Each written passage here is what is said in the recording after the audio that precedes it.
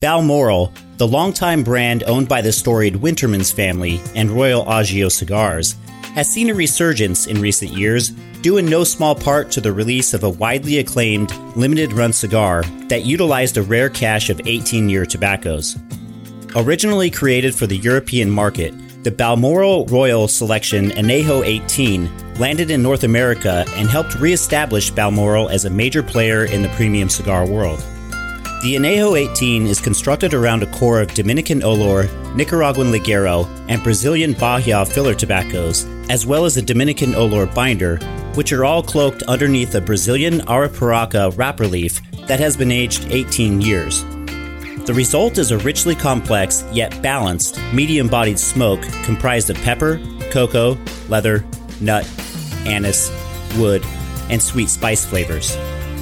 Due to rarity of tobaccos, these smokes were produced in very limited quantities and have become highly sought after by collectors.